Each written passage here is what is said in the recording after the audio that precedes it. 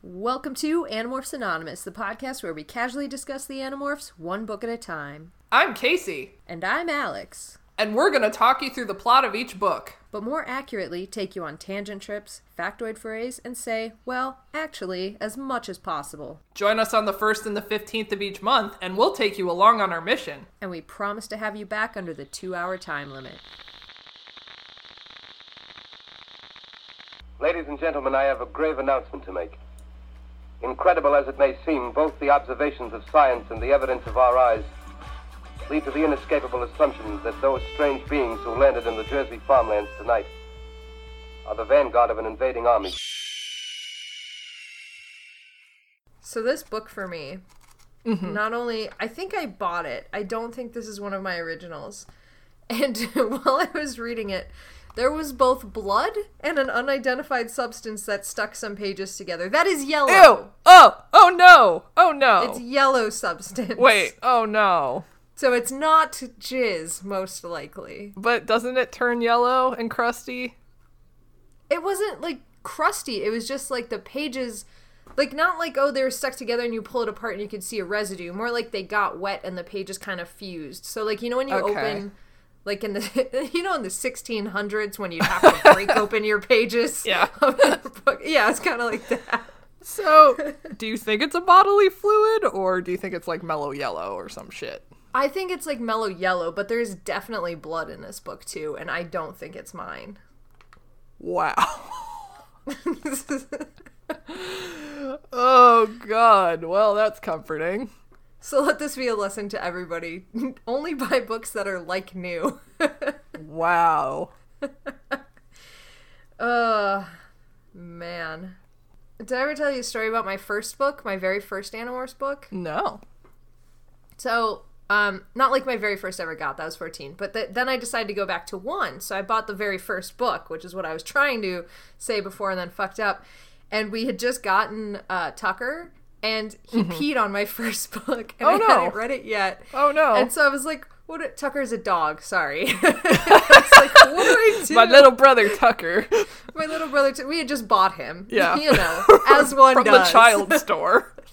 Yeah, you know, where you go and pick out the child on the shelves, like American Girl dolls, but real. Oh, no. No, so he peed all over my book, so, like, I hung it, like, to dry, and to this day, if you look at it on the shelf from the spine, it looks okay, but if you see the pages, they're a very distinct wavy format, and every time I look at it, I'm like, he peed on that. Do you think it's okay to read? Oh, God. So, we have a book. We do. Sorry, would you like to talk about this book? I would. Because holy shit. Yes. Holy goddamn mother frickin' shit. And so it begins. God. It just, we've been through so much nonsense in the past. Not nonsense, but like, you know, you said this was the start of the end. And it definitely felt like it. Yeah. We've been through so many kind of one-off side adventures, and now it's like, okay, we're doing it now. Like, yes. Very little lead up. Just kind of like throwing you in. Welcome back from Australia. Yeah. Boom. Yep. Yeah. Yep. And Ellen is back again. Holy shit. Yeah, Ellen Garreau. Oh my god. Welcome back. Wow, that's like 3 books in this 5-book run. Yeah. Right? Yeah. Okay, Ellen Garreau did, before The Familiar, absolutely nothing. Oh, okay. Oh, wait, nope, she did 33, The Illusion.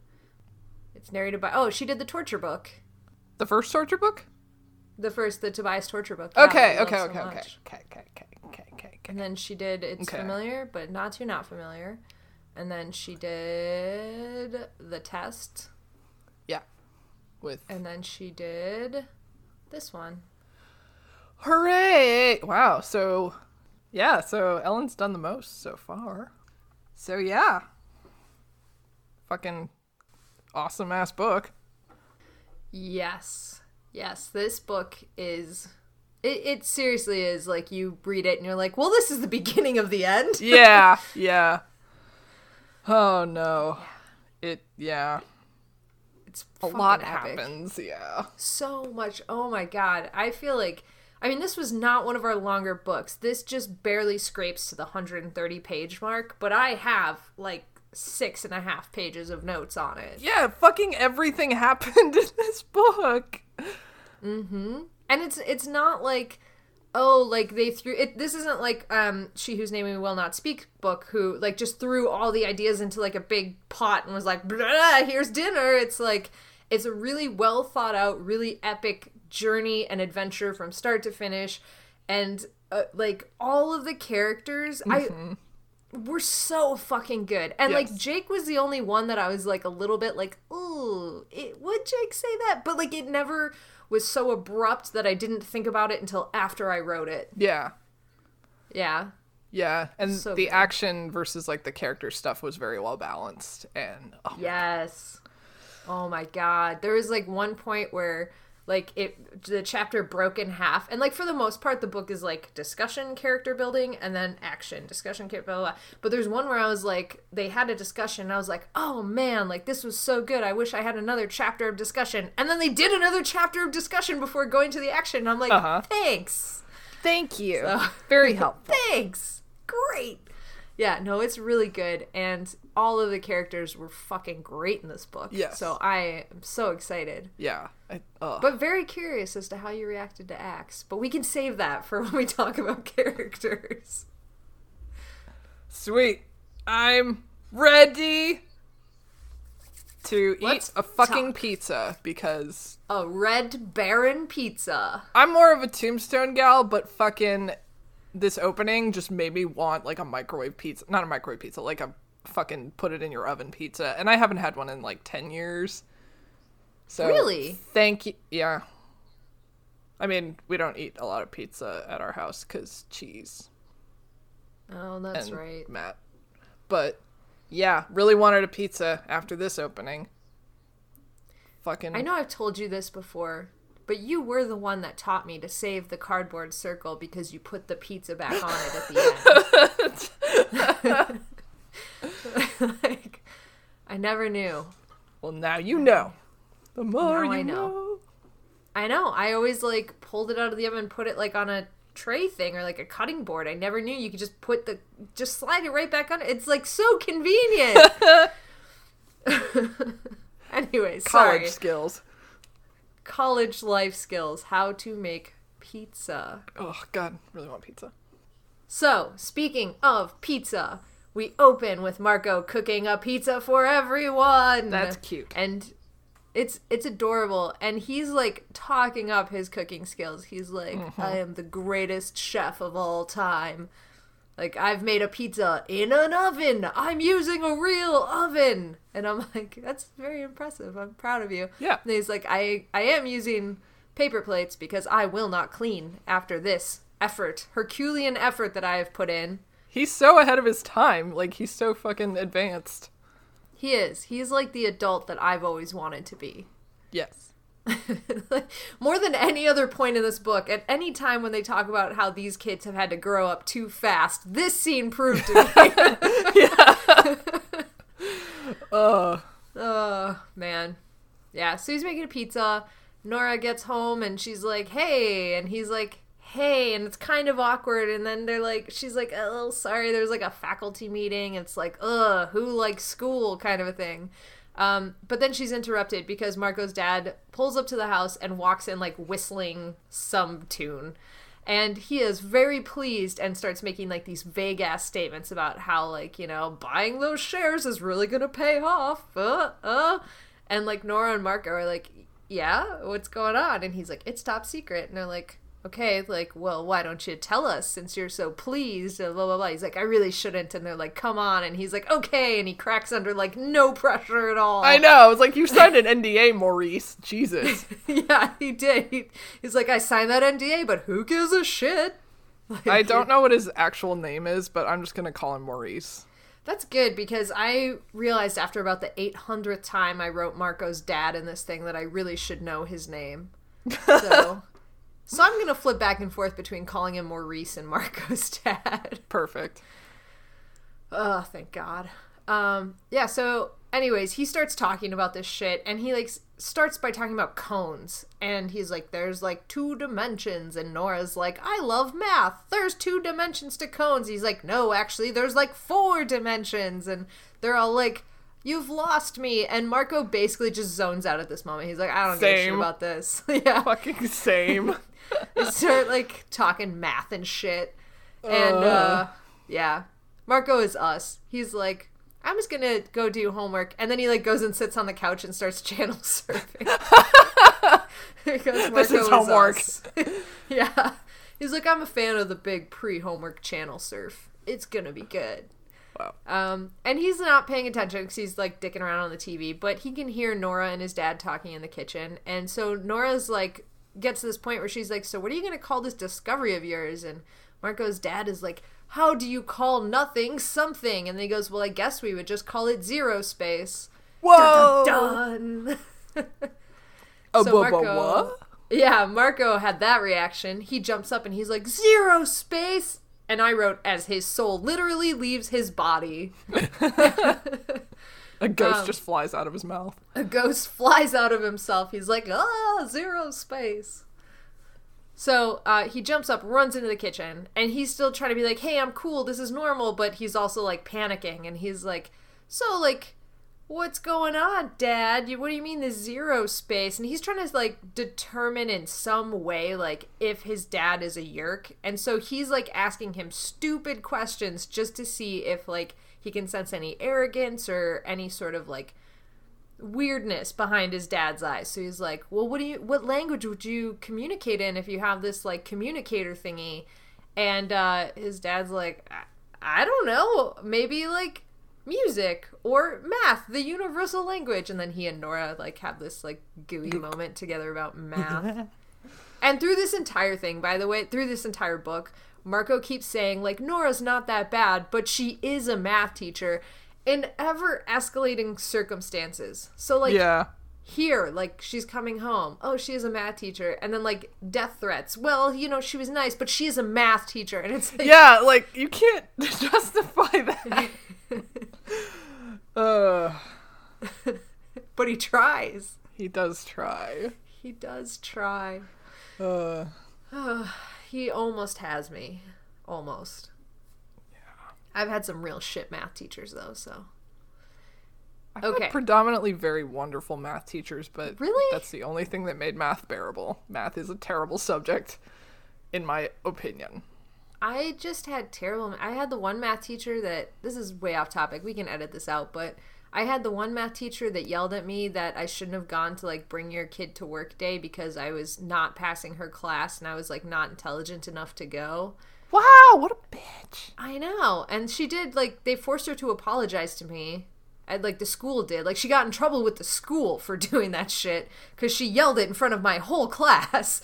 What a bitch. So there's her. There was the one guy that, like, in my phase of when I like to say, like, if somebody would ask me a question, I'd be like, I could tell you that, but then I'd have to kill you. There was the one guy who goes, hey, I know that you're joking around when you say that, but I could get you expelled for this. And then he sent me into remedial math.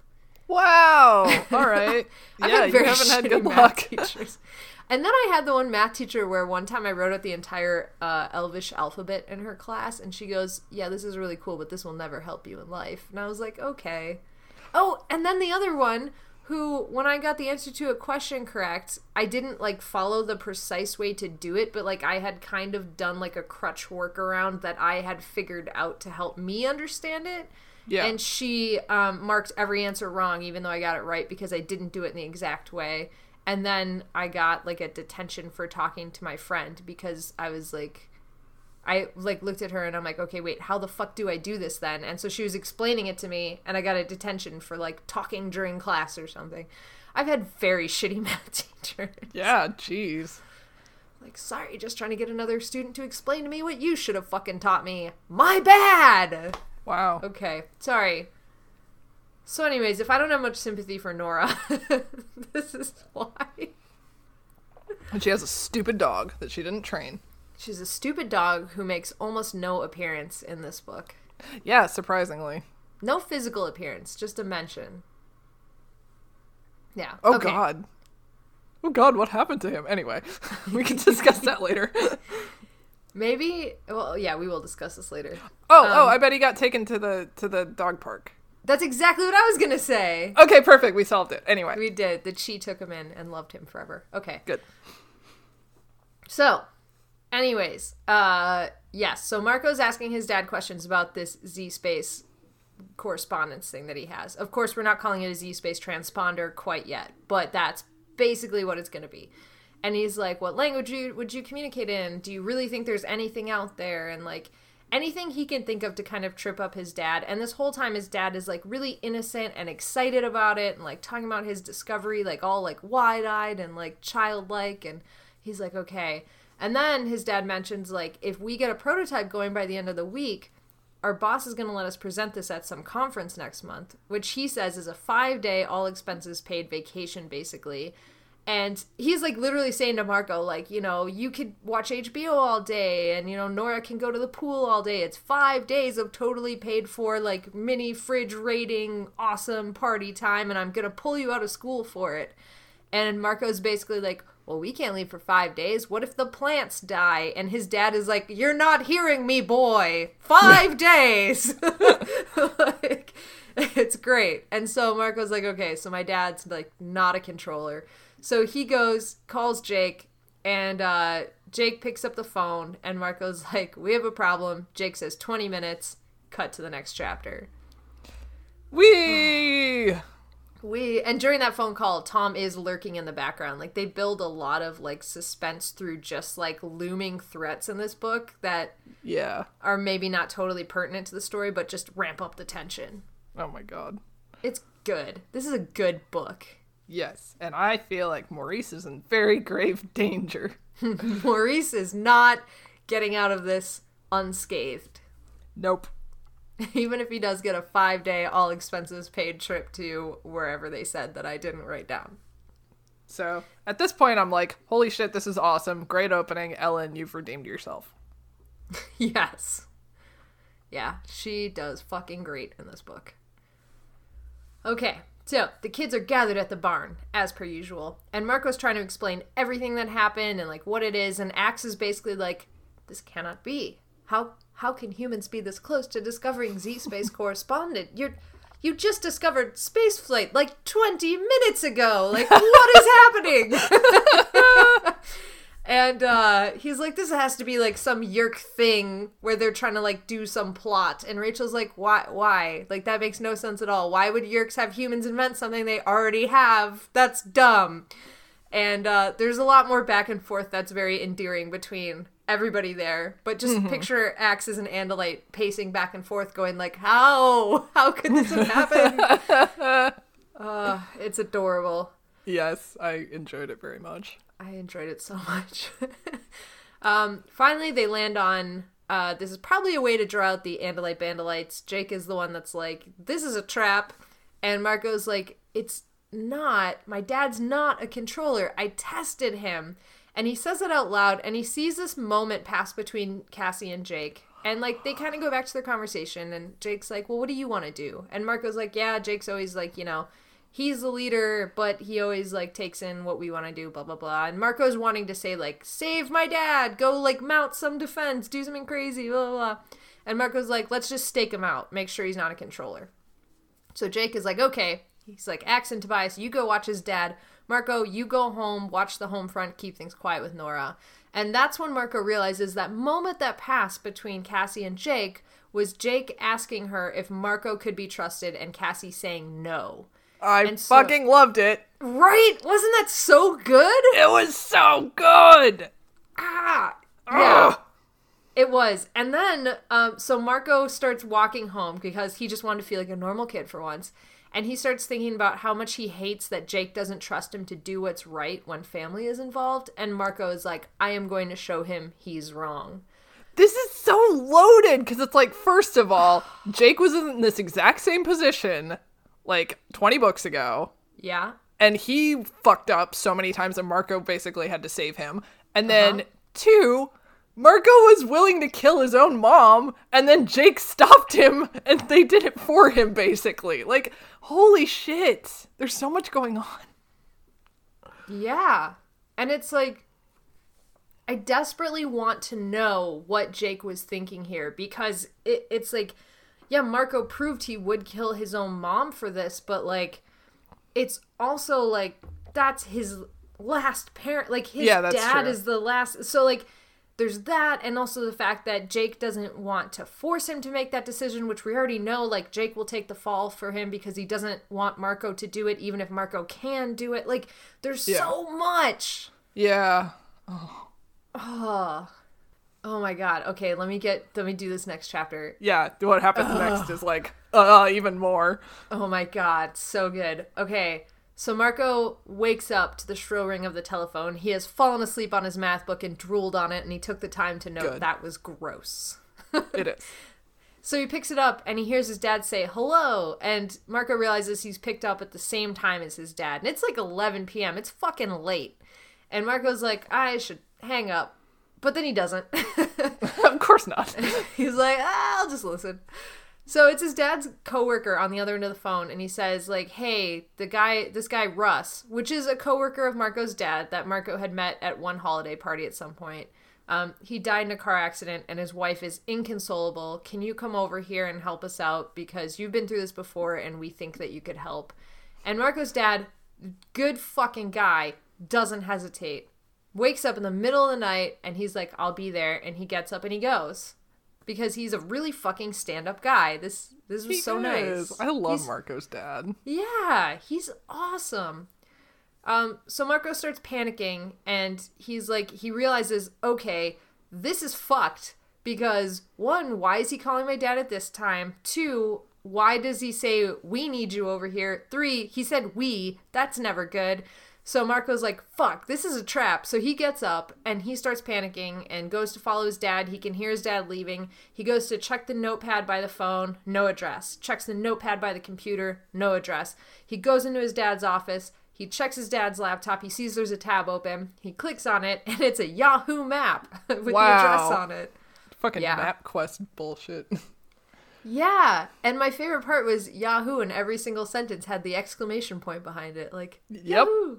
So, anyways, Marco checks the address in Yahoo Maps, and then he calls Jake for backup, and Tom answers the phone, and Marco just, like, is already panicked, so he just immediately hangs up. A second later, the phone rings, and Marco picks it up, and it's Tom, like, who the fuck are you? You just called me. And Marco's like, finally, Tom has discovered star 69. Which I thought was a great joke, because Tom's fucked it up so many times.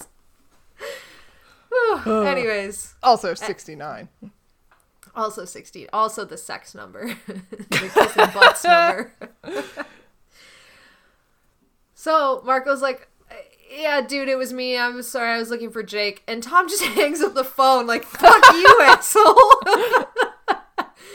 And Marco starts, like, running through, like, okay, who else can I call? And he's like, I can't call Tobias or Axe because they don't have families. They don't have families. They live in the woods. And then he's like, I could call Cassie. And then he's like, no, because her parents are home. And then he's like, I'm going to call Rachel. Plus, she's who you want in a fight anyways. So he calls Rachel, and she's just like, yeah, what's the address? Okay, I'll be there. What the fuck is she doing up at 11?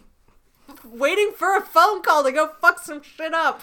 That's the only part where I was kind of like, okay, what is everybody doing up at 11 p.m.? Like, does Rachel have her own phone line or some shit? I don't know. I think she does. Didn't it say, like, in one of the very, very, very early books that, maybe that was something she had special in her room? Like, her dad maybe set it up or something? I would believe it. Rachel would have her own number. Because her family's fucking rich. Because her mom's the lawyer of the year, obviously. Yeah, she makes buckets of money. Buckets and buckets of money. She probably got all the money from the divorce. She's got because she's a fucking lawyer. She's a fucking lawyer. She got all the alimony. Yeah. And plus her dad, like, makes money as a news anchor. Yeah. Yeah. Anyways, I thought it was Rachel that had her. In fact, that's probably the only one that makes sense because, like, Jake wouldn't. Marco's the only other one that I thought maybe, like, set up his own phone line somehow. But it's one of those guys. And I'm assuming it's Rachel because he just called Rachel and she was, like, ready to rage. Right. Yeah. She's amazing. She's amazing. And they were speaking in code this whole time. I was paraphrasing when I said Rachel was just, like, ready to go. Okay. So, Marco just goes into his backyard and morphs Osprey. He's like, it's risky, but it's dark.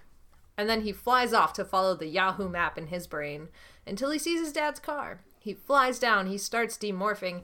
He finds a place where the curtain doesn't quite meet the edge of the window, and he shoves his face against it to see what's going on inside. And inside, he sees his dad's coworker, Russ, and he is not dead. And also there's Hork-Bajir, and he watches as his dad's head is getting shoved into this little temporary yerk pool, the sludge piling up against his face and, like, covering one eye, and with his other eye, he's frighteningly, like, watching the yerk, frightened as it, like, swims towards his face. And Marco is just in his own head, like, I'm not going to do this. Temporary freedom now means nothing. I'm not going to go in there. I'm not doing anything. I just have to let this happen. And then the next thing he knows, his fist is smashing the glass. And he's going, no! Because he fucking morphed gorilla without even realizing it, which is amazing. Yes, it is. He totally had no clue. He was just instinctually morphing. Yes. Which is cool. So cool. Yeah, and then he, like, busts through and, like, the wind's blowing behind him, and it's just such an amazing visual, and oh my god. Oh my god, see, the light was on inside, but it would be even cooler if there was, like, a storm outside and he was suddenly backlit. Yeah. Oh. But, you know, still very cool. This whole scene's so good. This whole scene is amazing. And that, it gets even cooler. Oh, yes, it does. Yeah. So, Marco smashes through the glass. There's shards of glass everywhere, like, sparkling and, like, flying around. And Marco just goes in swinging. And he starts, like, throwing shit. He takes out these Hork-Bajir. He yells to his dad in this really gruff thought-speak voice, trying to hide who he is, saying, lift up your head. And his dad strains and pulls away with everything in his being, trying to get his ear out of this sludgy water. And Marco kind of turns around and goes towards these humans who are holding him there, and they start to smile. And that's when Marco realizes there's more Hork-Bajir behind him. So he manages to miss as they swing their blades and just, like, shear the top of his head just a bit. He dodges away. His dad's head gets pushed back under the sludge, and Marco sees everything in slow motion. He leaps towards his dad. He pulls him up, grabs the slug that's halfway into his ear out, and throws it on the floor. The Hork-Bajir come after him again. He lifts up a couch and tosses it at him, but he misses and hits this entire unit on the wall. And one of the Hork-Bajir is able to get him and pin him with its, like, bladed claw hand right at his throat. And it's kind of threatening him. And then Marco makes some, like, smart-ass comment like, sorry, guys, gotta go home. And they have 1 second of terrible confusion before Rachel flays them open from behind and makes short work of them. Ugh. And then Marco goes over, tips over the entire pool, watches it sludge its way across the floor, opens the sliding glass door, and lets everything drain out into the backyard. And that's that chapter. I fucking love Marco and Rachel kicking ass together. Me too. It's so badass. Like, I love it. I love it so much. And I love that, like, there's this, throughout this whole book, there's this thing of, like, Marco's like, yeah, I'm still, like, the decision maker, intelligent one, without ever actually saying those words. He still, like, projects that, and, like, he keeps calling Rachel, like, I need the muscle, I need this, I need somebody that I know is gonna have my back. And Rachel, like, not just delivers the muscle, but also, like, a similar level of intelligence, which I feel like doesn't always happen when she's treated as the muscle. Yeah. Oh, I love it. I love it so much. Good. It's so good. This is such a good book. Oh, man. Whew. Okay. What happens next? So epic. Okay. So there's sirens wailing in the distance. Rachel's like, we gotta get the fuck out of here. And Marco grabs his dad. Literally grabs him. They go into the driveway where his dad's still like, what the fuck is happening? And Marco just, like, places him in the driver's seat. And then, like, walks around the car. Goes, right? He goes to get on the other side and, like, rips the door off. my god. It's so good. Oh shit. Like, because it's just such like a little kid move. Like, my dad goes here, and I'm gonna like get to the bed, and then like, but he's still a gorilla. Like, gently places him in the seat. It's so cute. Oh my god. It's adorable. Oh, so Marco like rips the door off the hinges. He starts shoving himself in the car, and Rachel's like, "What are you doing? What are we gonna do?" And Marco's like, "I'll call you guys. I don't know. I'll see you later." And Rachel just kind of like mysteriously backs into the bushes while Marco continues to like contort himself in Dramatic the car. exit. It was a super dramatic exit. She's like, "Okay, goodbye," and like Goodbye. melts into the shadows. Oh, God. Snape, vanish!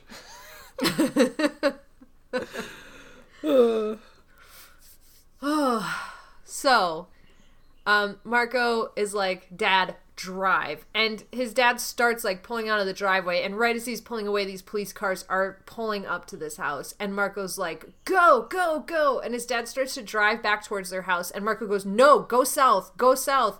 And Marco's dad goes, "But my wife and my kid."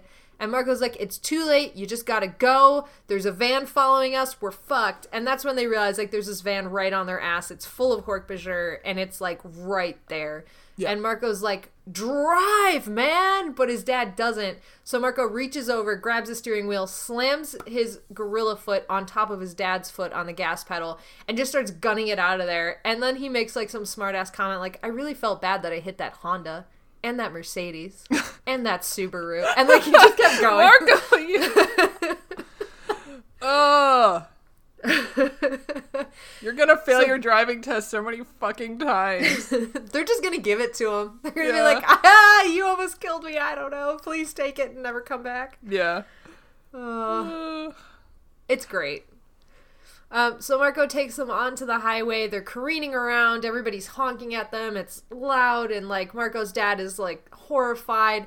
And then Marco like hands control of the car back over to his dad, and his dad makes this sharp turn, and the van tries to follow them, and it tips over and just like crashes across the highway.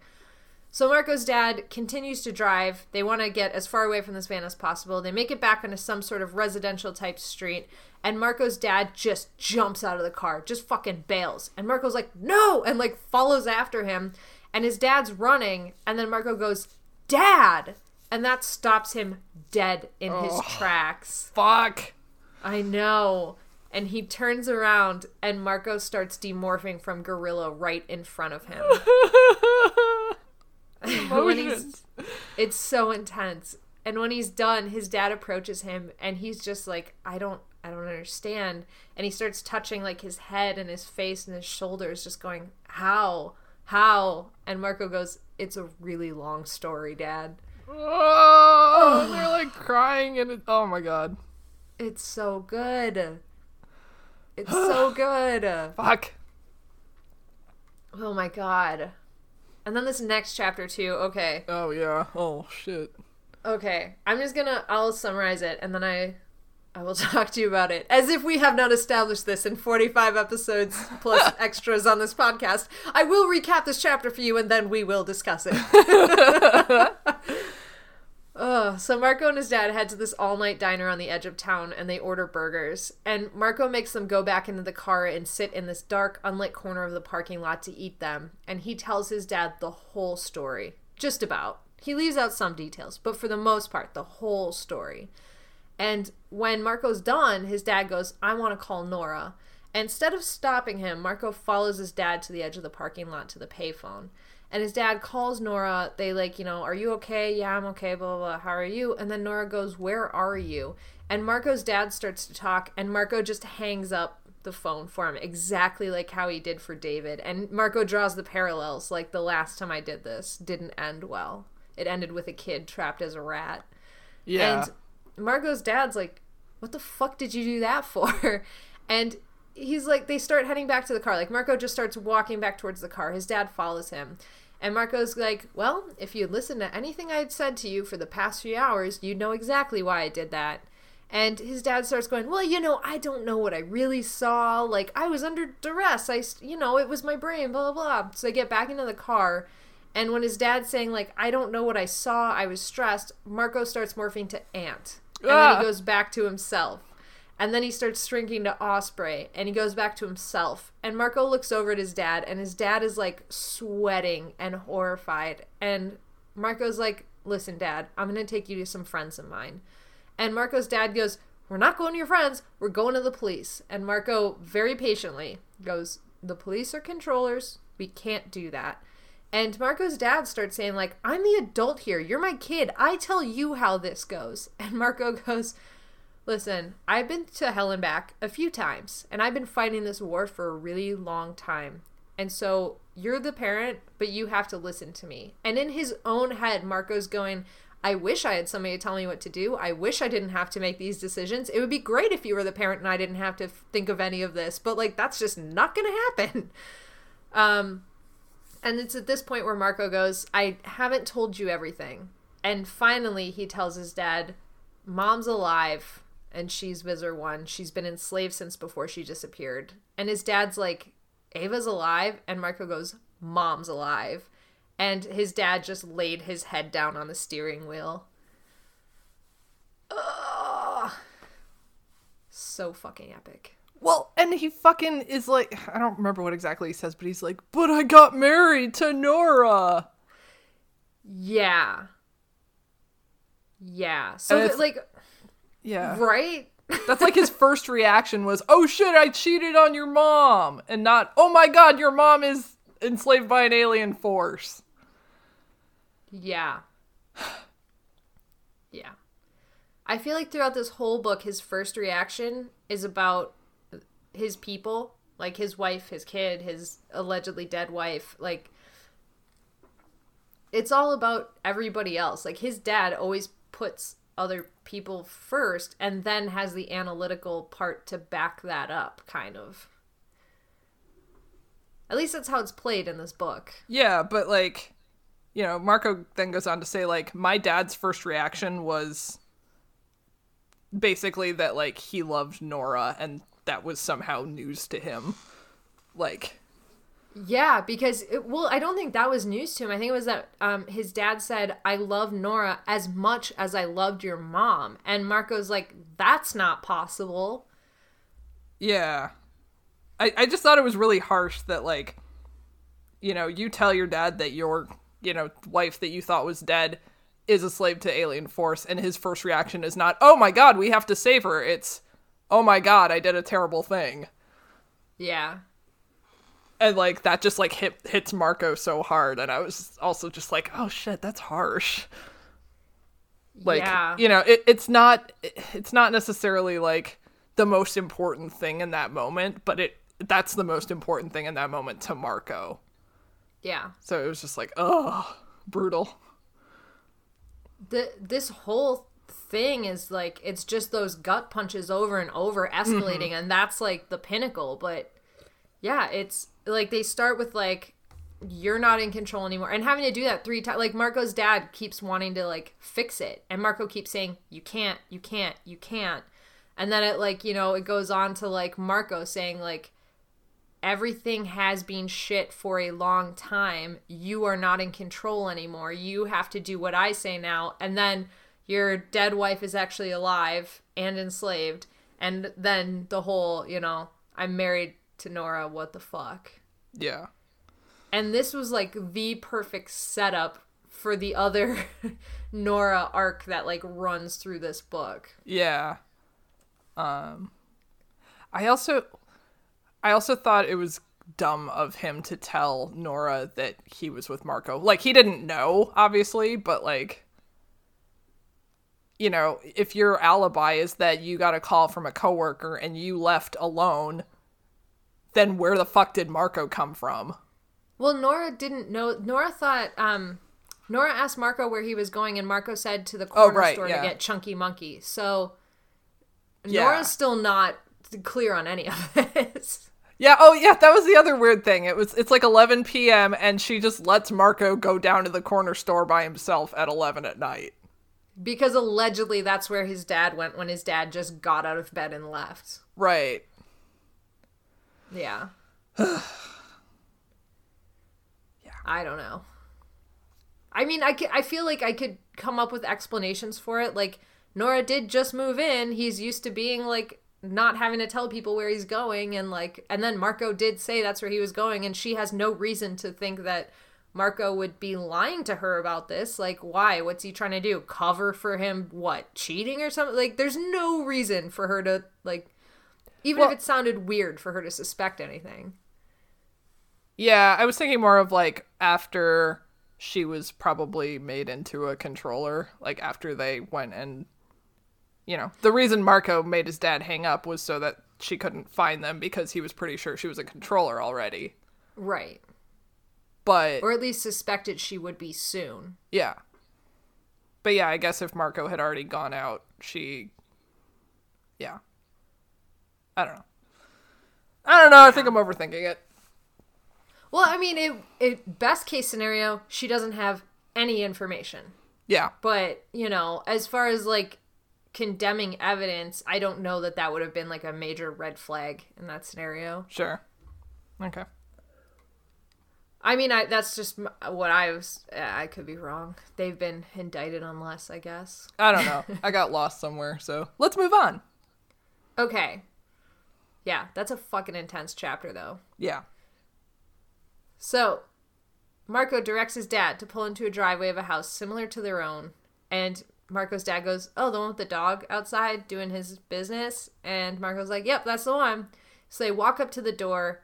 Eric answers and then pulls them both inside. And once they're inside, Marco's dad starts freaking out because Mr. King was on the sofa lounging as his dog android self. And Marco's like, I told you about the chi. These are the chi. Don't you remember? We had this whole conversation. Blah, blah, blah. Pay attention, Dad. Come on, Dad. I wasn't, like, making this shit up. And his dad goes, oh, I thought you were, like, pulling my leg again. And it's like, what part of this is joking to you, man? Fucking Maurice. Oh, my God. That's such a Maurice thing to say, too. I thought you were just pulling my leg about this particular aspect of it. Ugh. So Marco explains the situation to Eric and, like, what just happened and, you know, how he's pretty sure that the Yerks are going to be at his house and his dad can't go back. And Eric agrees to cover for them and go as Marco's dad. He's like, we'll give the Yerks what they want to see. And Marco would be, you know, out wandering on his own. And Marco's dad goes, well, what about Nora? Like, can we get her? Like, what's going to happen? And Eric and Marco exchange this look because they know it's probably too late for her. She's probably already controller. And Marco just turns to his dad as if he's the little kid and he goes, well, she's at the school all day. I'm sure they won't touch her. She'll be fine. And then Marco pulls Eric aside and says, if they try to eliminate my dad and shoot you, will you be able to survive a full power Draken blast? And Eric goes, well, at low levels, I'll be fine. At high levels, it depends on, like, a lot of factors, the angles, like, what I'm doing at the time, blah, blah, blah. And he goes, you know, my programming forbids me from violence, but it doesn't forbid me from dying. And Marco goes, yeah, well, I do. Aww. And, yeah, that cute moment. And then they end their conversation, and Marco and his dad go into the basement of the dog emporium. And Marco's dad gets wrangled into petting one of the dogs, and Marco turns away to say, like, will you guys take care of my dad? Will he be okay here? And when he turns back around, he finds his dad already asleep on the floor, and the Chi bring him a pillow and blanket and say he will be fine. Aww. Aww. Aww. Puppies. Puppies. So Marco makes it to the barn. He's the last one there. And the very first thing he does is he looks at Rachel, who will not meet his eyes, and he's like, you told them what happened. And Marco just, like, starts this, like, 3 outbursts in a row. Like, Jake, the fucking master interrogator here, just stays quiet and lets Marco tell him everything. Oh, my God. Loved it. Yeah. And Marco's like, I don't know, I didn't mean to, and then I was, and, like, you guys don't know, I just had to do it, like, it was the right decision, I swear, let me explain it to you.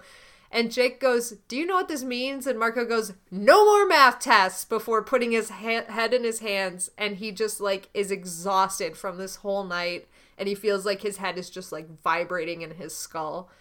And Tobias is like, you know, the Yeerks are going to be after everybody connected with you and your dad now, and that leads them directly to us. And Marco's like, no, Eric and I have a plan. Eric is, you know, going to play me. Mr. King's going to play my dad. It's going to be fine. We have this whole thing going on. And then they start arguing about going after the Z-Space transponder. They're like, okay, well then we have to get that away from them. And Marco's like, no, that's Mission Impossible. They now are, like, Animorph stink is all over it. We're not going to be able to get it. And Rachel's the one who's, like, really fucking annoyed by all of them talking about this mission to get it. And she's like, it's man-made. And acts like, takes this moment to be like, well, you know, the transponder is equal to, and then he, like, pauses, or superior to Yeerk technology. My baby. He's like, doesn't want to admit it. Yeah. He's like, but it would take more than a lithium-ion battery to power it. And the others are all like, well, you know, the Andalite fleet isn't even making us a priority. Why are we trying to communicate with them? Blah, blah, blah. And Rachel's like, you guys, it is man-made. We have the materials here. And we don't give a shit about talking to the Andalites. We can intercept Yeerk transmissions. And everybody's like, mind blown that Rachel has said this. We have the police scanner. Yeah, exactly. She's like, fuck communications. We can listen. And at this point, Axe is like, I guess we could do this. And like somebody says like, oh, we could get Marco's dad to remake it. And then they look at Axe and Axe is like all like pissed. And he's like, we can get Axe to remake it with Marco's dad's help. And Axe is like, yeah, I guess I could do that. I love him. He's so pouty. He's so pouty. Oh my god, he's the worst. I love him. He's being such like a kid during this whole thing. I know. Dipping his little hoops. Yeah, I loved it so much. I love it because Axe is either like totally goofy with food or like serious Andalite, and the fact that we get to see him being like an Andalite kid here is like just great. I know. Man. Yeah, so then it leads to this chapter where Marco and Axe are nosediving onto the cheese sprawling yet unattended lawn. And they start demorphing from birds. And while they're doing this, Marco's like, oh, this yard's really overgrown and, like, weird. I wonder if their programming extends to, like, gardening. And Axe is like, this grass is delicious. This is great. So Axe morphs to human. They head inside where Marco's, like, walking along, ready to go. And he, like, turns to Axe to say something, and Axe is fucking gone. And Marco finds him in the kitchen eating Oreos and getting milk out of the fridge. And Axe is like, Axe is just repeating like, Oreos, Oreos. Like, oh my god, my horrible child. Oh my god. It's so good. Oh my god. Serious, very high stakes situation, and he's fucking and like I don't know what's better, the fact that Axe did this or that like Marco just like grabs him and continues on as if nothing happened. And in his own head he's like, sometimes it's hard to forget that Axe is a warrior. Oh my god. I fucking god, I love the two of them together when Axe is like eating food and Marco's just like a mother hen, just like, okay, come on, like get a hold of yourself. Just sit on my lap, it's fine. I forgot about that. He pulls him down like, come on. Oh god, I just love them. I love them too. They're just so funny together because they're in some ways such opposites and in other ways so similar. Yeah. Oh man. I want a buddy cop spinoff of Axe and Marco. Oh my god, them doing like just adventures. Yes. So good. I would read a story just of them playing old computer games together for a full day. Yes. Oh. Oh shit. God. I think I wrote more notes about this and really skimped on the rest of this chapter because I was so, like, laughing so hard about the Oreos. This is the important part of the chapter. that's pretty much what I did. And, like, it's not. But guess what? I'm really going to skimp on the rest of this chapter, so I'm sorry. I wrote most notes about the Oreo situation. Good. So, Marco and Axe descend into this basement lair of puppies. And he's, like, asking one of the Chee, they're like, where's my dad? Because for just a second, he's like, did he get out of here and, like, go find Nora? It sounds like something he would do, and that would be very bad. But instead, the Chee just, like, ominously point to a glowing tree, and they walk over there to find Marco's dad surrounded by a literal puppy pile. Oh my like, God. dogs everywhere. Fucking hell. That sounds so great. I want to be that. Me too. Me too. And, like, the like, flagship of this is there is a tiny actual puppy, like, not like a dog puppy, like a puppy, right next to his dad's arm, and he's, like, snuggling this little puppy. If anything's gonna take your mind off of the war and the alien invasion and the fact that your dead wife is alive and your alive wife is a slave, it's gonna be a pile of puppies. Yeah. Yeah, that'd do it. But Marco does not heed the puppy pile. Marco straight up goes, hey, Dad, can you help us rebuild the Z-Space transponder? And his dad's like, what? And he's like, this is my buddy Axe. You met him once before. You thought he was a weirdo. Still a weirdo because he's an alien. Told you about Axe. You remember Axe? And he's like, yeah. And, like, Marco's dad's, like, a bit dubious about this. And he's like, you know, Axe will help you rebuild the thing. He's an alien. Watch. And, like, Axe starts demorphing, and his dad starts to be like, oh, no, you can stay a child. Don't be, well, okay, you're doing it, I guess. Like, this is happening. So Axe becomes his Andalite self, and there's this great conversation that happens that I'm sure is very important to the plot of the book, where Marco's dad goes, this isn't exactly made out of parts you can get at Radio Shack. And Marco starts going on about, like, oh, espionage and theft is the Animorphs specialty. If you want it, we can get it. And Axe just goes, I love Radio Shack. Oh my and God. Marco's dad's like, me too. Yeah, fucking Marco's dad and Axe just nerding out about shit is, like, my favorite new thing. Ugh. I can't. Oh, it's so good. It's amazing. It's so good. Yeah, them, like, I want the story of them working together for days on this, like, doing our stuff. Oh, God. Introduce him to coffee. No. No. I don't want Axe on No. any sort of caffeine. That would be a No. bad thing. His small child body cannot have this. Whatever. But Marco's dad does eventually agree, and he goes, let's get to work, boys. Which is adorable, because then I was like, oh, he's like dad to all. He's like part of the Axe's dad crew. now. Yeah. Yeah. He's all of our dad. He's all of our dad. Aw. Oh, shit. So, we cut to Marco was in his dad's room watching his dad as he packed a giant suitcase with Hawaiian shirts and faded swim trunks and all sorts of shit. And he goes, hey, can I rent a jet ski when we get there? And his dad's like, no, they pollute and they're dangerous. Why would you want a jet ski? And Marco's like, I want to go 60 miles an hour and then jump a 10-foot wave.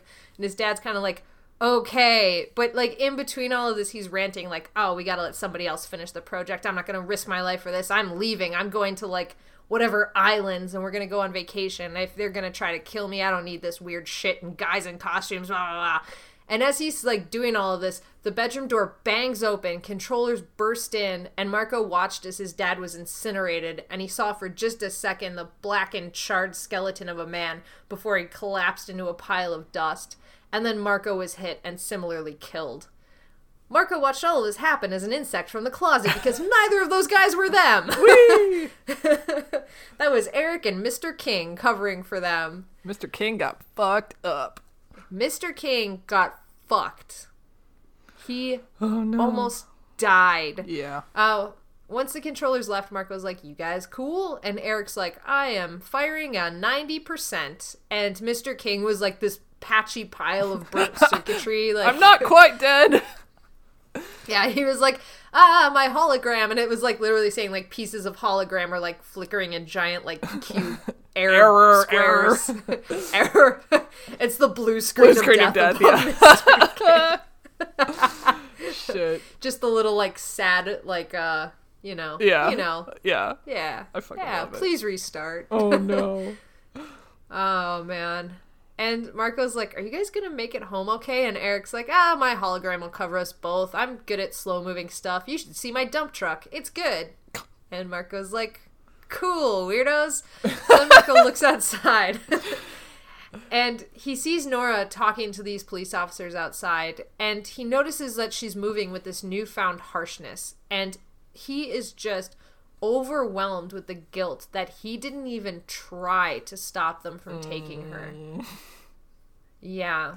Wow. And he even has this like really introspective moment where he's like, maybe like the fact that I never accepted her into the family was like part of the reason why I didn't even consider going back to get her. But my dad loves her and I should have, and that was terrible. I love Then he starts talking. I loved that, but then he also starts, like, the next thought is, can my dad go through the loss of the person he loves most for a second time? Oh, no. And he doesn't think his dad's going to be able to do it. He's like, how many losses can one person take in a lifetime? Probably not this. So, yeah.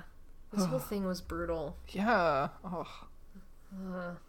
Tell me more about why you loved it, because I interrupted you. No, it's so complicated but like so believable. Like it's this person you never really connected with, this person that, you know, you felt was trying to replace your mom, who is completely irreplaceable.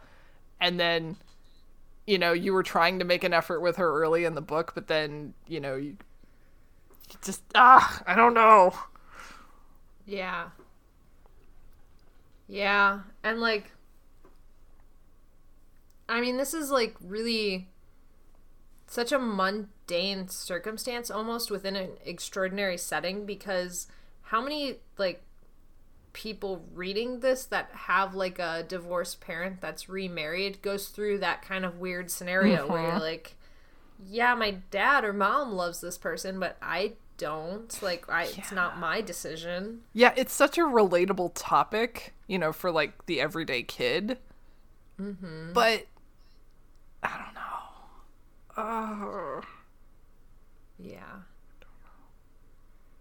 Yeah. It's basically looking at a small child and asking them, if you had to sacrifice your step-parent because you didn't love them as much, could you do it? Yeah, and it doesn't really matter in the grand scheme, but it does. Like, you know, like you said, it's just a mundane, you know, sort of one-off thing, but it's also kind of like, are we going to lose our humanity as we, you know, kind of sacrifice people in this war? Yeah. Yeah. And it's like, it's the also looming threat of the losses are hitting closer and closer to home for everybody. Yep. Fuck. Yes, fuck. Fuck is the answer. Yes. So Marco asks Eric, can I assist you with this useless chi? And Eric's like, can you bench press 500 pounds? And Marco's like, I'll get the door then. And as he's doing that, he sees this photo pinned to the corkboard above his dad's desk. And it's a picture of him and his dad that his mom had taken. And it was like a nice memory of them like on the beach someday and blah, blah, blah. And that's when it hits Marco like, oh, I'm dead. Like, I can't go to school. I can't take any tests. I can't go out on dates. I can't go out to dinner. I can't do anything. I'm dead. This is the end for me. Like, I have to hide now. Like, this is gone. I don't have my house or anything. And he makes a move to go back and get this picture because he's like, I could fly with this in my beak. And then he stops himself and he goes, this can only exist in my memories now. And he leaves. Shit. Yeah. This is huge. It was a heavy chapter. Yeah. Yeah. Like, Marco's the first one, or no, really the second one, actually, after Tobias. Like, he's the first one to be like, well, I guess my normal life is fucked, and I can't keep up this illusion of being a regular kid anymore. Like, I'm going into hiding. Yeah. Which is and a like big even deal. It's a huge deal. And even like when Tobias did it, the tone of it was always, can I transition into my new life that's different, but maybe it's better and maybe it's different. And Marco's just like, everything I know is gone. Like, Yeah. I'm fucked. Yeah. Oh, man, that's heavy. It's so heavy. Poor Marco. God. And then the next chapter, too. Oh, let's talk about another hit. So, Marco's dad and Axe spend 3 days working together on this transponder. And they have it working, but it's not coming out in English. And they're trying to, like, adjust some, like, dials and shit. And, like, Marco's dad goes, well, we could use these wires to, like, reroute blah, blah, blah, blah, blah. And Axe is like, that will take time. I can just translate this for you. Like, I understand your speech through my chip and everything. So, like, I'll just translate for you. And then they're like, okay, do it. And Axe goes, okay, but just so you know, communications are still garbled, and I don't always follow the ins and outs of your speech really well. And everybody's like, that's okay. Summarize what they're saying. And Axe is like, I'm going to do my best, but this is only a guess. And Rachel just goes, Axe, live a little. I'm leaving if you don't do this shit. And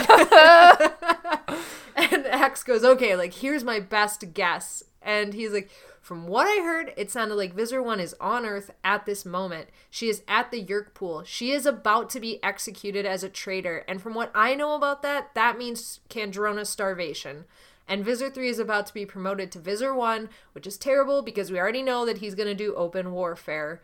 And Marco is like, I can't ask my friends to do this. I want to say we have to get her, but I can't. I just risked every single one of my friends to save my dad. I can't do anything. Like, he's thinking, like, trying to analytically do it, but he just has this block, like, but it's my mom, so I can't say shit. And Cassie was the one who, like, spoke up, and Marco says, like, really innocently and really clearly goes, well, we're just making guesses. What if we go get the one person who would know for sure what this plan is? And Marco just focuses every ounce of his willpower on not crying as Jake says, let's go get Visser 1. Oh, it's so good. Oh, it's so good. Oh. My God. Like after all this time, he just almost lost his dad. The wound is fresh. And they're saying, let's go get your mom after all this time. Yes. Oh my God. Right? It's so good. It's so good. Going back to the whole, like, Marco's dead thing. Yeah. Another, like, element of him being dead is that his friends have to act like, oh my God, where did my friend go? Like, where's Marco? Why isn't he coming to school? And, like, they don't really address this in the book, but that just, like, it struck me as another, like, untold consequence that's happening, and I just kind of wonder how that went down. Yeah, and because I'll skip to the end of the book because I don't even think I wrote this down because it wasn't, like, super important, but, like, they mention that what they tell all of Marco's neighbors is that there was a home invasion and that they did get killed, and they're investigating and trying to find who it was. So, like, it's not like they tried to say, oh, they're missing and we're, like, mounting a search. It's like, oh, they're dead, but we're looking into it. Yeah. And so all of his friends, like, you'd think that at school, just from what I know from going to school, like, when somebody dies, they generally have, like, a memorial thing at the school, or they do, like, an announcement. Like, what is happening there that we don't even hear about? Yeah, it's like, is there a funeral for them, and the kids have to attend, and they have to pretend to be sad, but they know the truth? Like, Yeah, and, like, is the guidance counselor reaching out to, like, people that they knew were friends with Marco? Yeah. And, like, because for a lot of those kids, not the Animorphs, but a lot of the other kids in their classroom, this is probably their first brush with death in a way that's, like, super pertinent to them. Yeah. Because, like, kids don't expect kids to die. Mm-hmm. So this has to be monumental. Yeah. Oh, my God. It's crazy. Oh, that is crazy. And, like, the other thing is like, not only do they have to pretend their friend's gone and they know he's alive and everything like that, but they're already so desensitized to death. Yeah. They have to also think about how to act normal. Yeah. Oh, my God. Oh, it's a lot. Brutal. There's so much. This book is so much. Ugh. Oh, my God. Anyway. It's so intense. Anyway. Marco is like, fat chance we go get Visser 1, but he did not fool anybody. They're like, yeah, Marco, come on, we're gonna go get your mom. Don't be a tough dude. It's fine. And they're like, well, will the Yeerk cooperate with us? We don't know that Visser 1's actually gonna cooperate with us. And they're like, they won't. We're gonna starve it out. And Marco's dad asked Jake, like, will it hurt? And Jake goes, it will, but it's gonna be more fun than anything else she's been through this so far. Like, it's gonna be great. They talk about what Marco's dad will do after. They're like, oh, like, maybe he'll flee the country with your mom and, like, they'll get out of here. And Marco's dad's like, well, I don't want to leave the country. And Rachel turns to him and goes, you don't have a choice, dude. It's, like, whatever we say. You're not important here. Sorry. And Tobias goes, well, I do know a place where they could stay, where the locals are friendly. There's almost no tourists, and they're a little slow, but nice. And Cassie's like, the Hork-Bajir Valley. That's a great idea. And that's when Marco goes, cool, guys, I'm glad you have this awesome plan of them hanging out and, like, having fun with the Hork-Bajir, but, like, there's the very real possibility we are not going to get Visser 1. We don't know where the pool entrance is anymore. We don't know how to get in there. We don't have any sort of plan. And Axe goes, well, there's been this radio chatter. There's a new entrance that bug fighters go into, and so if we could get in there, we could bypass the whole biosecurity measure because it won't go within the bug fighter and kill them all there. All we gotta do is steal a bug fighter. Easy.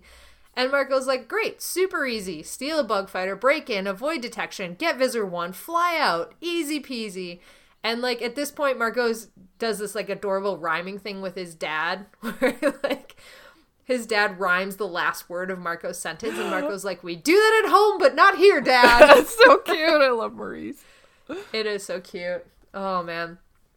And then Marco's dad just kind of, like, jumps in and goes, so you need a distraction, but not too large, because you guys need to have some control still. And Marco is like, in that moment, I was just amazed with my dad and amazed with the human spirit. And that's that chapter. Now we go into a series of fast-moving shit that is super fucking intense. Yes. From here on out, the rest of the book is just a roller coaster. So Marco dresses as a hunter in one of those weird flappy hats that hunters wear, and he makes a call and affects a very deep southern accent. Yes. Okay, good. I imagine that too. It was pretty great. He's like, I got some sort of bladed monster here in a trap. That went Christopher Walken, not Southern. It's okay. Sorry. How does Southern go? I'm not even gonna attempt. Well, I've given up because it went Christopher Walken. But yeah, he's like, got some bladed monster here in a trap. And he's like, it looks like some sort of alien thing. And a few minutes later, a bug fighter flies over there scanning, and it comes over Marco, who's still a human, but, like, has the cap pulled down to, like, obscure his identity, cowering in fear of this Hork-Bajir that's caught in a trap. That was Tobias.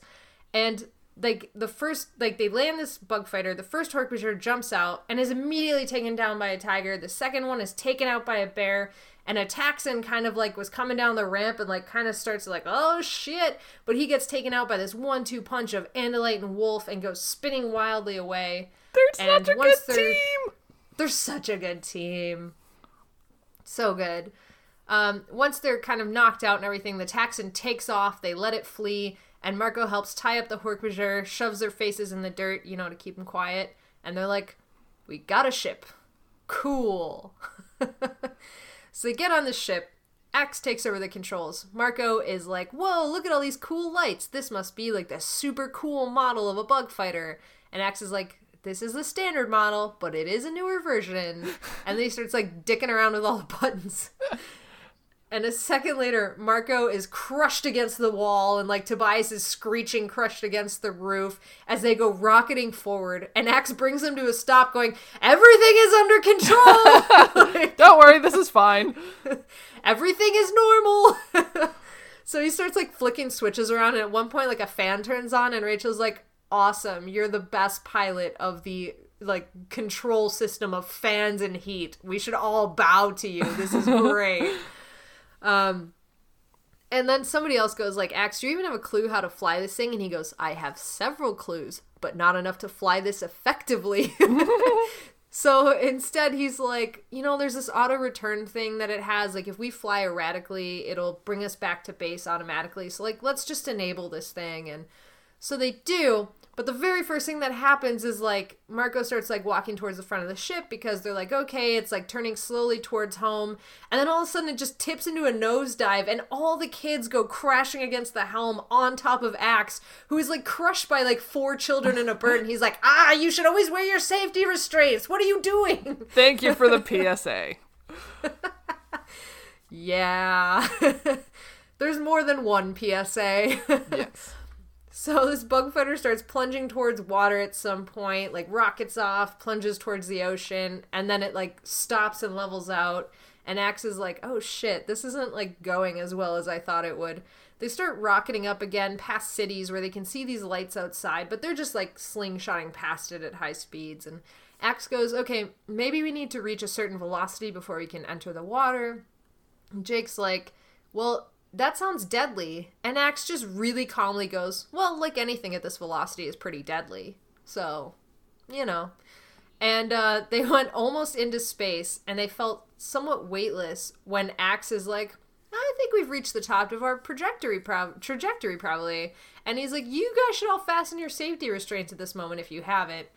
And I think they mostly had, because at that moment they go rocketing down again at insane speeds, and they're like pressed into the back of their seats with their faces flapping and all that shit. God. And then they just crash into the water and become a submarine. And Jake goes, okay, everybody morph. This is going way faster than I thought it was going to, and we just better be prepared because this shit's going down. And sure enough, moments after that, they're hurtling towards the hull of a ship, and right as they're about to hit the side of it, and Marco's like watching, he's like, this is how we die. This is the end. The entire thing breaks away, and it turns out that is the entrance that they were talking about, and the ship takes them in there. They go into a bay with a bunch of mechanic controllers, and it deposits them into an empty bay in the docking area. At one point, Rachel was holding Tobias very gently, and I fucking loved it. Yeah. Yeah, I loved that too. Just gently holding him. Yeah. Don't squish his little bird bones. That's right. Just gently hold him. Oh. Okay, so. They disembark. They follow what the other Hork-Bajir in the area are doing and march in 2 rows together. They are stopped momentarily by a Hork-Bajir guard who, really investigates Axe, what the fuck's happening here? But eventually allows them to pass. They make it all the way into the pool where they see Visor 1 chained up in this platform, just screaming and thrashing. She is days into Kandrona starvation. She is just spewing nonsense. Other, controllers are around the pool, making, jeering threats and, mocking her and all this sort of stuff. Visor 3 would put her on display like that. Absolutely. Fucking He wants them all to know. Yeah. Yeah. Yeah, I never for a second doubted that she would be on full display here. Yeah. Yeah, she is chained up to this platform. She is screaming, she is thrashing, and every visible inch of her body is bruised, broken, and bloody. They beat the shit out of her. And in the middle of this screaming rant, Marco calls out to her. He goes, Mom. And for a second, she stops screaming. And Marco's like, oh my god, my mom's in there and she still recognizes me. And Jake just puts a hand on his back. They're both Hork-Bajir, and Jake just puts, a Hork-Bajir hand on his back. And he's like, we have to do this right. I know it's your mom, but we have to do this right.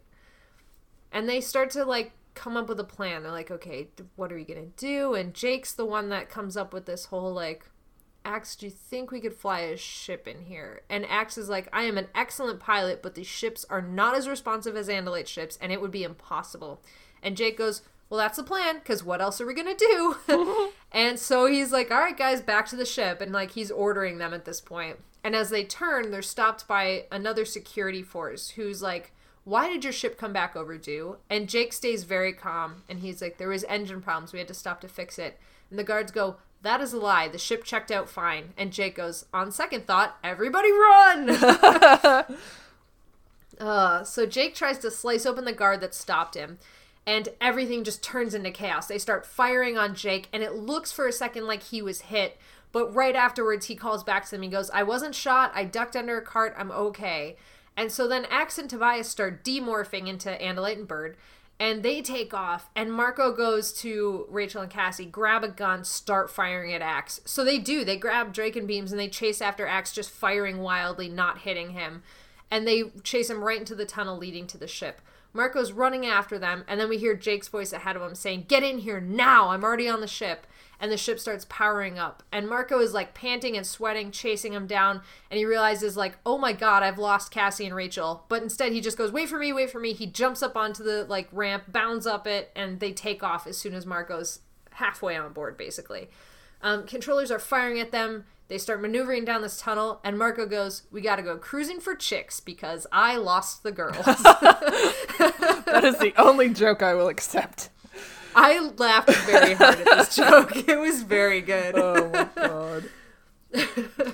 So he demorphs and he starts going to Gorilla, and it isn't long before they find the girls in the tunnel, and Cassie is kind of cowering, covering her head as a Hork-Bajir, and they slow down, they open the hatch, and Marco basically just like reaches down, grabs Cassie and pulls her in, and she kind of lets out this like little like, ah, because something grabbed her, and Rachel just like full jumps in behind her like, what's up, I'm here. I fucking love it. Me too. Just little character moments like that is just so good. Yeah, it's awesome. So they pull the shields back up around the bug fighter just in time because a maintenance vehicle explodes behind them and sends them rocketing down the tunnel with heat. And Jake is like, Axe, get us out of here. So Axe starts taking them down this tunnel, and all of the warning sirens are blazing on this thing because there is not enough clearance for them. They are going high speeds through this like tiny thing. They say it's like basically if you were the bullet being shot out of a gun, like going down this tunnel would be a similar thing to that. And then they hit a snag where the section narrows out, and Axe is like, shit, I'm gonna blast it. And he starts like kind of mining out this rock using the Draken beams, and Tobias goes, hey, our shields are failing, we're taking too much damage from this. And they get down below 25% when Jake goes, Axe, can we get through? And Axe pauses and then goes, yeah, and then tilts the ship to a 45-degree angle and continues to rocket down this tunnel on high speeds. So good. Now this is pod racing. Oh shit. So exciting. Oh, it's so, like, the tension is so high. Yeah. Oh my god, I love this so much. Yeah. Oh, so they're, like, just careening down this tunnel. There's no room. And Cassie goes, Axe, you're crazy. Like, she is freaking the fuck out. Yes. They make it into the main pool. They kind of shoot out into the open air. And Axe tries to take over firing as well as, like, piloting, but he's missing. And Marco goes, let the master go to work here. And he takes over control of the gun, which is a Draken cannon, by the way. Nice. And he just starts firing at shit and, like, is blowing up, like, you know, oh, look at that radio tower. Like, just destroying it. And then he's like, okay, he aims it at the side of the Yeerk pool because he's like, I don't necessarily want to kill them all and, like, send this spewing everywhere, but I want them to back off so I can get to my mom. And he starts, like, burning through the side of the Yeerk pool, and everybody takes off. They get a little bit of clearance. They drop the shields, open up the hatch. Marco and Rachel drop down to the pier, and they go to get Visor 1. And Rachel is still in her Hork-Bajir morph, so she starts slicing through the restraints pretty easily. Marco grabs his mom, slings her over his shoulder, and then another bug fighter starts firing on the one where Jake and Axe are, and Jake's like, oh fuck, we gotta raise our shields, we'll be right back. Which is like such a, like, this, I've seen this in so many war movies. Mm-hmm. Like, this is so intense. Like, they put the shields back on, they take off, all of a sudden Rachel and Marco are on their own, like, with Marco's mom. Oh shit. Yeah. So they take off running because they're running down this pier. They want to kind of get to some cover because anybody can hit them. They're just like sitting ducks out here. So Marco takes off after Rachel. Rachel gets to the end of it and makes this perfect long jump over to another pier. And Marco can't get that much speed because he's a gorilla. He isn't made for running. He isn't made for jumping, and also his mom He's carrying her. So he jumps and he ends up slamming into the end of the pier, and his mom just like goes limp. And for just a second he goes, "Oh my God, I just killed my mom." But he turns to check her and she isn't dead. Instead she's screaming, "Kill it, kill it." And he realizes that the Yeerk slug of Visser 1 has vacated and is crawling away across the platform. But at that moment they are confronted by the most jacked Hork-Bajir we have ever seen. Hork-Bajir on steroids. Hork-Bajir on fucking steroids. These guys are jacked. So they all have blue bands as well as being jacked. He's like, this blue banded guy goes, "My name's Grath. I'm here to fuck you up. Surrender or die." He just has the most like stereotypical army tank man voice in my head. Yes. He has that look. He has the voice like, "Hey, I'm Grath. I'm here to fuck you up." Yeah. And Rachel's like, "Surrender or die. Have you met me?" And then she just like launches into battle. I fucking love Rachel. Me too. So Marco's mom, while Rachel's off battling, Marco's mom is screaming like, kill it," as the Yeerk is slithering away.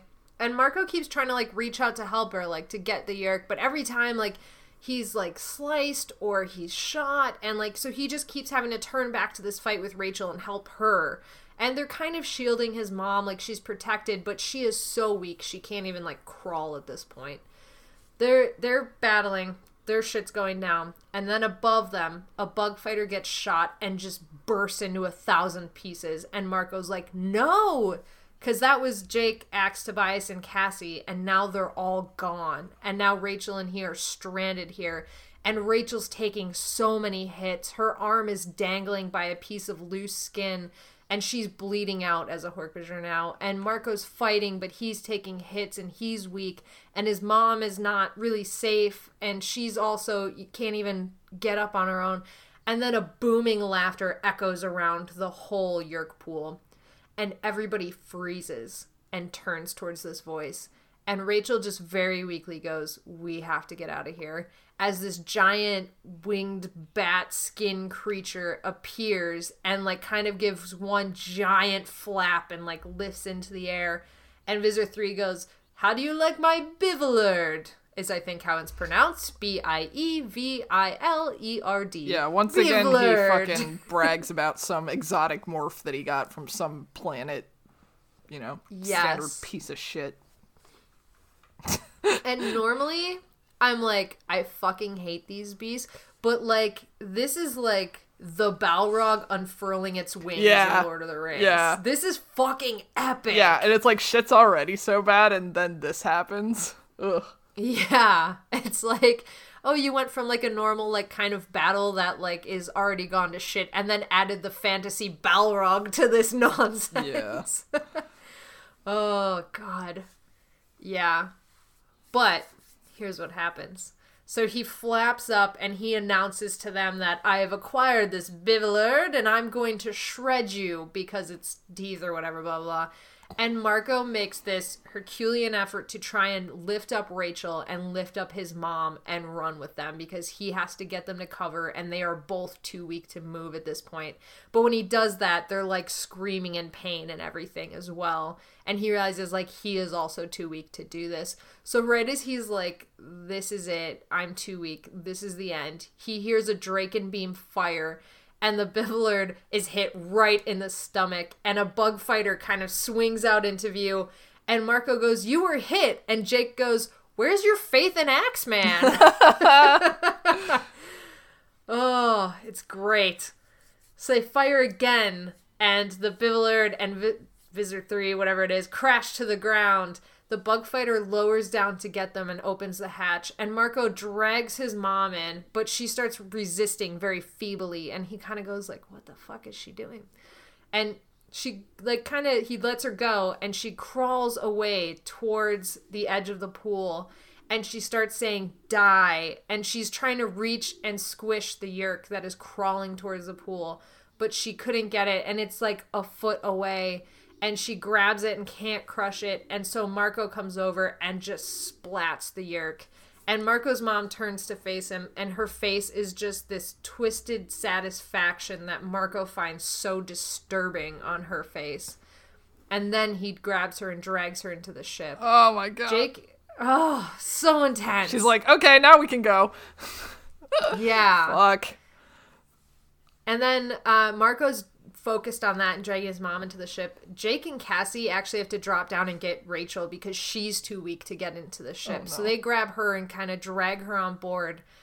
And they're all loaded into the ship. And then we have these two kind of warring plot lines where the bug fighter then gets hit. And Cassie's the one that says, oh God, we were hit. And they drop down into the Yeerk pool. And they're sinking. And every time Axe tries to power up whatever engine power they have left, they sink faster. And so Visser 3 is screaming, you're mine, I'm going to get you. And then you have Rachel, who Jake is trying to like talk her through demorphing, and Cassie's trying to talk her through it. And Marco is just holding on to his mom. Like he finally has his mom back. And Ava goes, overload the Draken beams. And Axe goes, she's trying to kill us. And Marco goes, no, she's free, do it. And so she goes, when it gets to 150% overpowered, shunt it off to the engines. And so Axe sets it up, overpowers his Draken beam, and they go rocketing out of there. But it's left enough time for a force to amass around where they are, and they can't outrun them. So Marco is just holding his mom as tight as he can, while everybody else is like going through this chaotic, like, what do we do? Rachel's finally coming out of morph, and Jake just goes, we gotta ditch this ship. So they steer off towards the national forest, close to where this adventure began. They crash the ship there, they bail, and seconds after they get out, the whole ship gets incinerated by the bug fighters. But Marco has come back with a prize this time. Also, they boiled a bunch of Yeah. Yeerks when they were overcharging the Draken beams. Yes, yeah, shunting off that Draken beam power did boil a lot of Yeerks alive. Yeah. So this was pretty big losses here. So, Marco is standing with his mom overlooking the Hork-Bajir Valley. She's looking almost like herself because the Chi had spent a long time healing her up and knitting bones back together and helping her as best they could. But Marco feels wrong. And his mom starts going, Visser 3 has no idea this is here, but it's not going to matter, like, once open warfare is happening. And Marco is like, well, maybe open warfare won't happen. You know, we'll see, because it was his job to be an optimist, as he said. So they spot his dad below him in the valley, and like a movie cliche, Marco's mom takes off running, and she runs down, they like jump into each other's arms, and they just hold each other for a really, really long time. Yeah. That night, there's a feast, and Marco still feels like he's done something wrong. He still feels guilty. And the Hork-Bajir have brought over this bark, and Marco's like, we can't eat it, but I assure you it's the thought that counts. And he unloads cans of supermarket foods. And Marco's dad, at the end of this night, pulls him aside, and he says, like, is there any chance we can save Nora? And Marco doesn't say yes or no. And he's like, what if she had been a controller all along that was just put in your path, you know? She could have been a controller the whole time. And his dad's, like, face falls. He gets really upset, and Marco realizes then that, like, his whole family is broken, and he fucked up. Oh. Like, I think he knew he fucked up, but he really realizes he fucked up in this moment. Oh, God. And he doesn't want to admit that him abandoning Nora was a bad move. Yeah. Then we cut to the final chapter of this book. The kids are all standing on a beach with the communication box that Axe had made, and they're looking out. Tobias reports that there's somebody down the beach, but they're pretty busy with each other. Doesn't think they'll be bugging him, and they're 3 miles away. Ew. I know. Starts out gross. Marco gives us a little recap of, like, he was spending his time with the Chi and, like, the rest of his time in the Hork-Bajir Valley, and he's been keeping a low profile. And at this moment, he and Jake share this look where it's like just this acknowledgement. And Marco doesn't even really know what it is. He just knows it's like an acknowledgement of their friendship under fire. Yeah. And then Cassie starts worrying, like, hey, using this box, like, is the message encrypted enough? And blah, blah, blah. And Axe starts explaining how it is. But, like, even this encryption was rudimentary to the Yeerks. And hopefully they think it's coming from one of their ships. And they're like, we just gotta make this call. Like, this is our chance. We have to take it even if it backfires. And so they boot it up, and after a moment, the light on the side of the box glows this regal blue. They connect, and they can hear an Andalite voice on the other end going, "Who is this? Who called this channel? Who's trying to communicate with us?" And Jake looks at Axe to answer, and Axe just shakes his head and says, "No, I believe this is your moment." And Jake looks at all of them and says, "This is Earth." Oh, fuck. Yeah. Ugh. Fuck. Shit. God, Balls. this is so good. Yeah. Yep. God. Yep. My God. Yeah. Good job, Ellen. Good job, Ellen. Oh my God. Oh. Oh my God.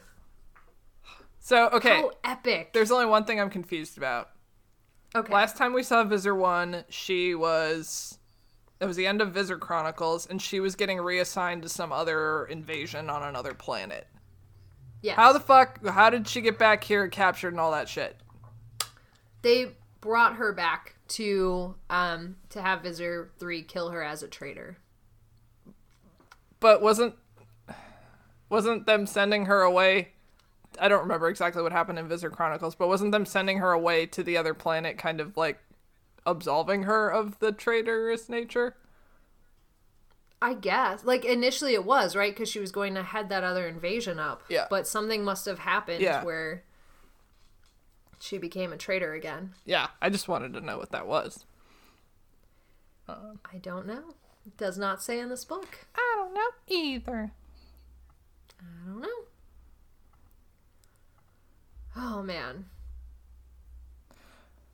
I don't even know what to talk about. There's so much that, like, I just want to praise about this book. Like, Jake finally getting his moment to be, like, the leader of Earth making contact with the Andalites and having that gravity to that situation. Mm-hmm. And this isn't even a Jake book. This is a Marco book. And, like, Marco's struggles the whole time, and him dealing with the guilt of what he did to Nora, and, like, him getting his mom back. Mm-hmm. His mom is back. I know, and his dad knows, and I don't even fucking know. And oh my God, his dad has to deal with the whole, like, hey, I thought you were dead, so I got married, and how do you feel about that? And I don't know how to feel about that, and oh my God. Oh my God, yeah. Shit. And, like, I mean, yes, all of that, but all of that comes after the moment of Marco's dad seeing his dead wife come back. And, like, how many times after she died do you think he thought, like, oh, I wish I could just hold her one more time? And then he got to do it. Oh my God.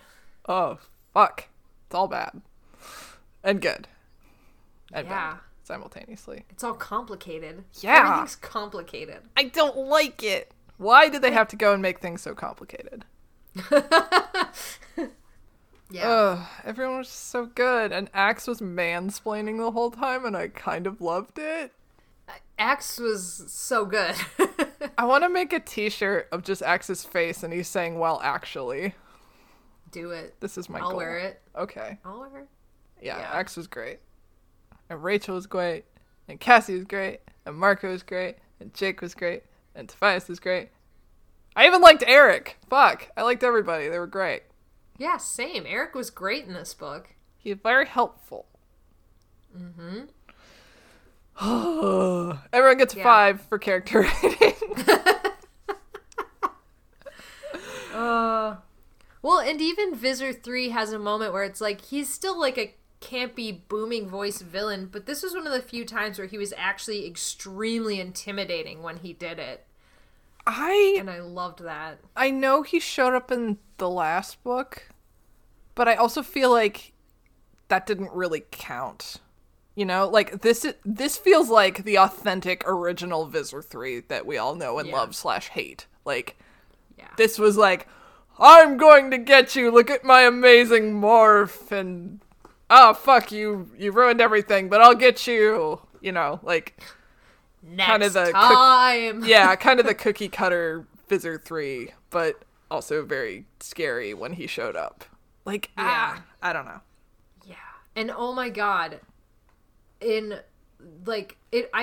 sure I'll kick myself for saying this, but like in no other book do we get such a clear cut Visser 1 was killed. Yeah. Like crushed. Most of the time it would have been like, oh, maybe, probably, ooh, we don't know. And like, or like heavily implied that it happened. But this one it was like, she was crushed. By Marco.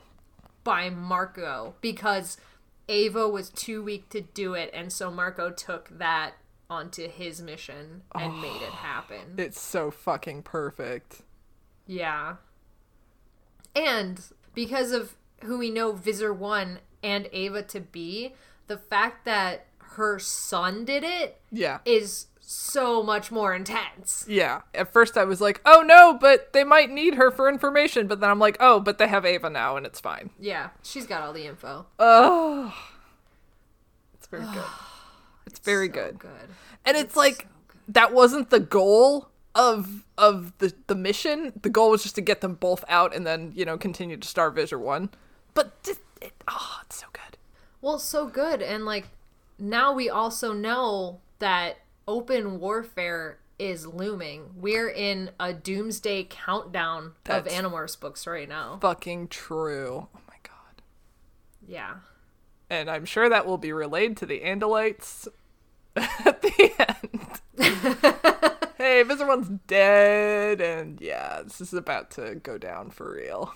Yeah. Yeah, so that was wonderful. So that was book 45. I'm anyways so excited. Yeah. I know we're just gonna round robin fives, but do you want to still go through character ratings just like for shits and giggles? Sure. Yeah. Okay. What did we think of Jake? It's just... So what was the point where you thought it was not Jake-like?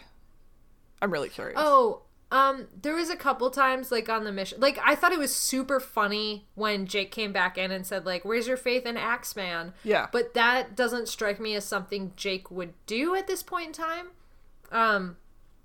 Especially because it was so directly opposed to when, at the beginning of the book, Marco mentions when they first meet up in the barn, that very first meeting, like, Jake has one of those, like, old man moments where he, like, struggles to, like, sit down on the hay bale. And, like, then he's like... It's okay, like, Dad, sit down. Yeah, it's okay, Dad. It's gonna be fine. So he does that, and then he's like, he says something about, like, Jake's mind is, like, so much more aged as well. And so, like, if we get that at the beginning, which is totally believable, and, like, that's what Jake has been like, and then it's also, like, but he's also really funny in this book and really energetic, and, like, it's just not something that we've seen from Jake in a while. Yeah. And I liked it, and I don't necessarily believe it's wrong. It was a little jarring. Sure. Yeah, like when they were kind of figuring out that they needed to steal a bug fighter, he got that, like, slow smile on his face, and I was like, hello. Yeah. Yeah, exactly. So it was just, it wasn't bad. I didn't dislike it, and I didn't think it took me out of the story. It just seemed like a little incongruous, I guess. Sure. But I liked it. Yeah. And I liked Jake. Yeah. And oh my god, like, I had such a big, like, swelling of pride at the end of the book when he got to say, this is Earth. And, like, when Axe hands it over. I know! This is your moment. This book had so many really good character interactions that, we get every once in a while, and I love them when they happen, but, like, Marco and Rachel, and Jake and Axe, and Marco and Axe, and just, like, So many good moments. And so many epic moments. Like, this was one of the most Lord of the Rings books we've gotten in a while. Yeah. Like, oh my god. Lord of the Rings is your bar. Yeah. Oh my god. It's so good. That handover moment was exactly like the you bow to no one scene to me. Maybe not. Not exactly like it, but it was that same feeling of, like, what are you doing? This is all you. You did this. Like, you silly Billy. Here you go. Yeah. It was so good. It was so fucking good. All of it. It was so good. And then Rachel killed everybody, and she was great. Oh my god, Rachel in this book. Oh my god. And, like, what I would have given to be... You know what? No, it was perfect the way it was. When Rachel was the one that was stuck down there with Marco and was fighting just as hard for his mom instead of being like, drop her, we can get out of here, we don't have her. And like, yes, the mission was to recover her for informational purposes. Yeah. But like, Rachel never went there. Like, get rid of her. It's fine. She was like just as ready to go as Marco was. Yeah. I love that. And for his dad, too, earlier in the book. Yeah. Oh, God. She's such a good comrade. She is. She certainly is. And holding Tobias like a little baby bird. I love it. Because she knows. Like, I must protect him, but also gently because he is a delicate baby. Yes. Exactly. Like, physically, not emotionally. Like, he's very strong and amazing. Yes. But he also has bird bones. And being tumbled, like, in a washing machine around a ship doesn't always work well with birds. Yes.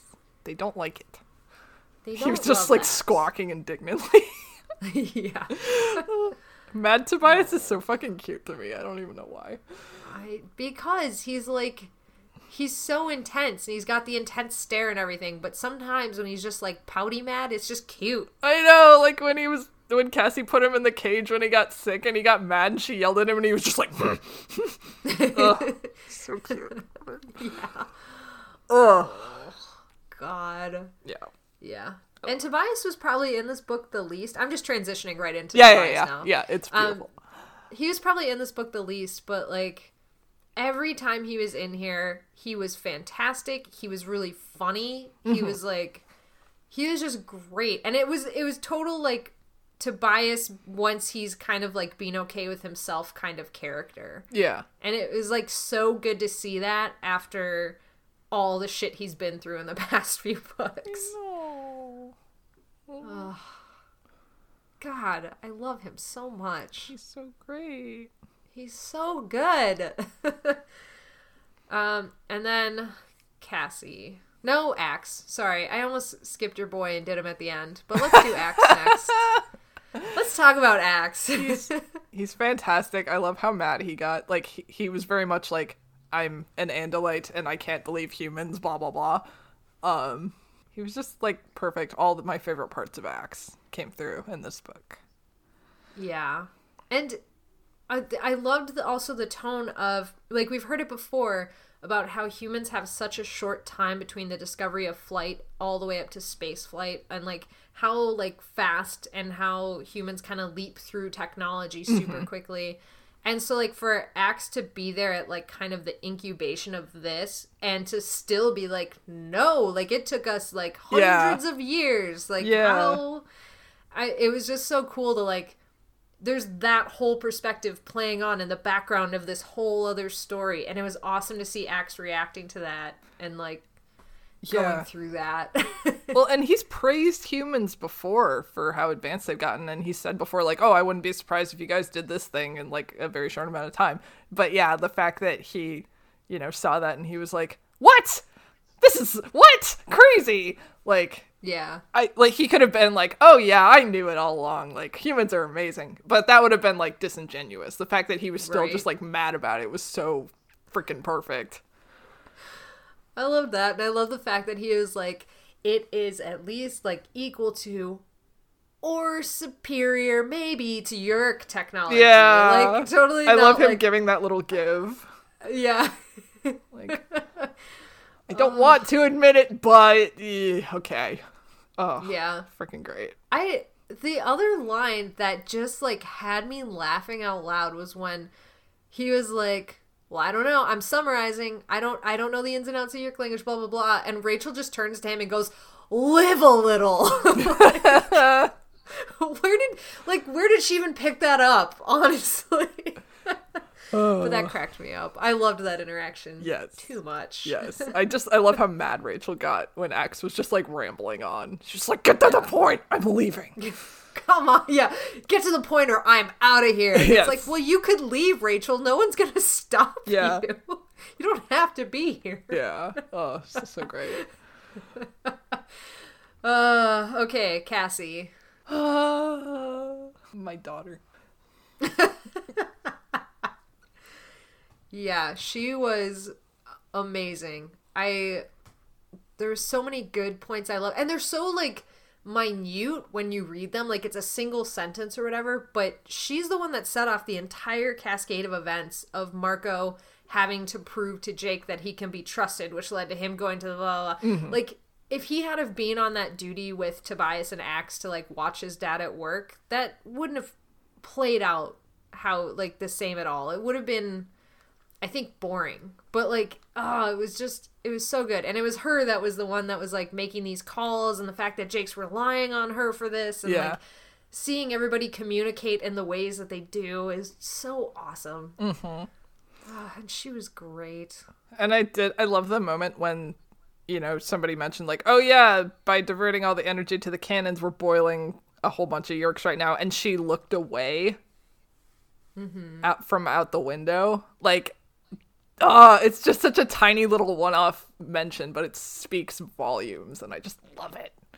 Yeah, and that's the us or them mentality. Like, that's Cassie yelling, if I had to choose between you and the Yeerks, I always choose you guys. That doesn't mean, like, it's that encapsulated in this second. Yes! Like, okay, what I really, really adored about this book was that it was very good at insinuation. Like, the author knew that the audience knew a lot of stuff based on the rest of the series, and so she didn't have to spell out every little thing for us.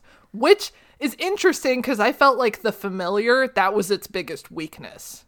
Was that there were several moments where, like, something was happening, and we knew what it was, but then it was like, it was this thing! So, just, like, comparing those two books, it's, like, amazing progress. Maybe it's not progress, but it's totally different. Yeah. It's a totally different book. Yeah. Oh my god. And like one of the best instances of that there is in every Marco book. We always hammer home, I'm the guy that sees A to B. I'm the guy that makes the plan. And in this book, it said it 1,000 times, but never once did it come out and say it in words printed on the page. Yes. It was so good. I kind of feel like Marco books are some of the best books. Just like thinking back, just a completely one-off comment, but like, holy shit, all of his books are just so strong. Yeah. I would agree with that, from just like thinking about, and again, riding the high of this book as well. Yeah. But like looking back over like just what I can remember, Marco books are definitely some of the most intense. As are Tobias and Axe books. Well, Tobias books, I think, than Axe books. I mean, like, they're all good, but, yeah. Mm-hmm. Well, that's not true. Rachel's books haven't been good in a long time. Wow. I actually, this is not to derail, but I was out to, this isn't derailing, this is on topic. I was out to dinner the other day, and Shannon just looked at me, and she goes, I feel really bad for you, because, like, all of Rachel's books have sucked. Oh no! And I was like, I know. Oh no! That's terrible. It was the worst, but oh no.